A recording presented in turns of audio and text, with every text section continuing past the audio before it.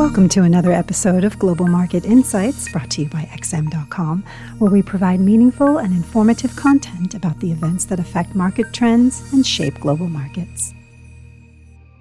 It's Tuesday, the 21st of February, 2023, and you're listening to the Daily Market Comment podcast by Marios Hadjikyriacos.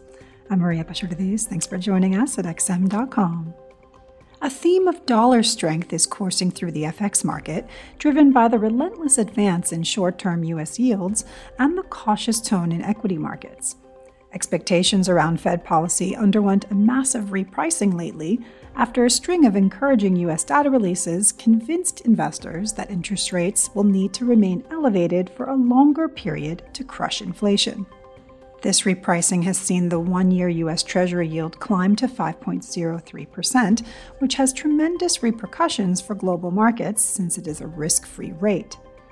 Investors can now earn more than 5% for waiting out the economic storm, something that in theory should be detrimental for riskier assets, such as stocks, but beneficial for the U.S. dollar. In reality, these effects have not been very clear. While the dollar has capitalized on the appeal of higher U.S. yields, its recovery has not been impressive despite the stream of bullish news. How the reserve currency reacts to this week's events, most notably the Fed minutes tomorrow, will reveal whether this inertia was just a temporary anomaly or a sign of things to come.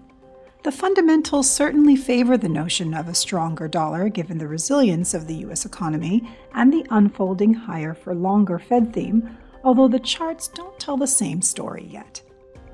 In the equity market, there's a sense that the music is about to stop. The recovery that started almost 5 months ago has been fueled entirely by valuations becoming more expensive, to the point where valuations have become divorced from economic fundamentals.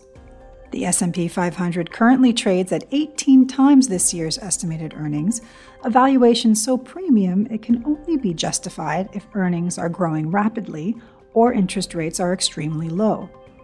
Neither is the case today. Corporate earnings are contracting and yields are spiraling higher instead.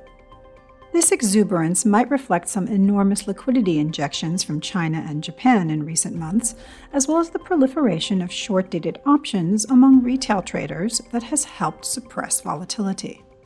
In any case, the risk-reward profile for U.S. equities is not attractive here. The disconnect between fundamentals and valuations will resolve itself eventually, most likely in a painful manner, since investors can now park their cash in risk-free instruments yielding 5% rather than taking chances in stocks. One reason for the dollar's recent sluggishness has been the improving sentiment around Europe, which incoming business surveys continue to endorse. The Eurozone will most likely dodge a technical recession, with the February PMIs pointing to growth of around 0.3% this quarter. Nerves around the energy crisis have calmed down, and inflation continues to moderate, feeding hopes that the worst has passed, both for the Eurozone and the United Kingdom.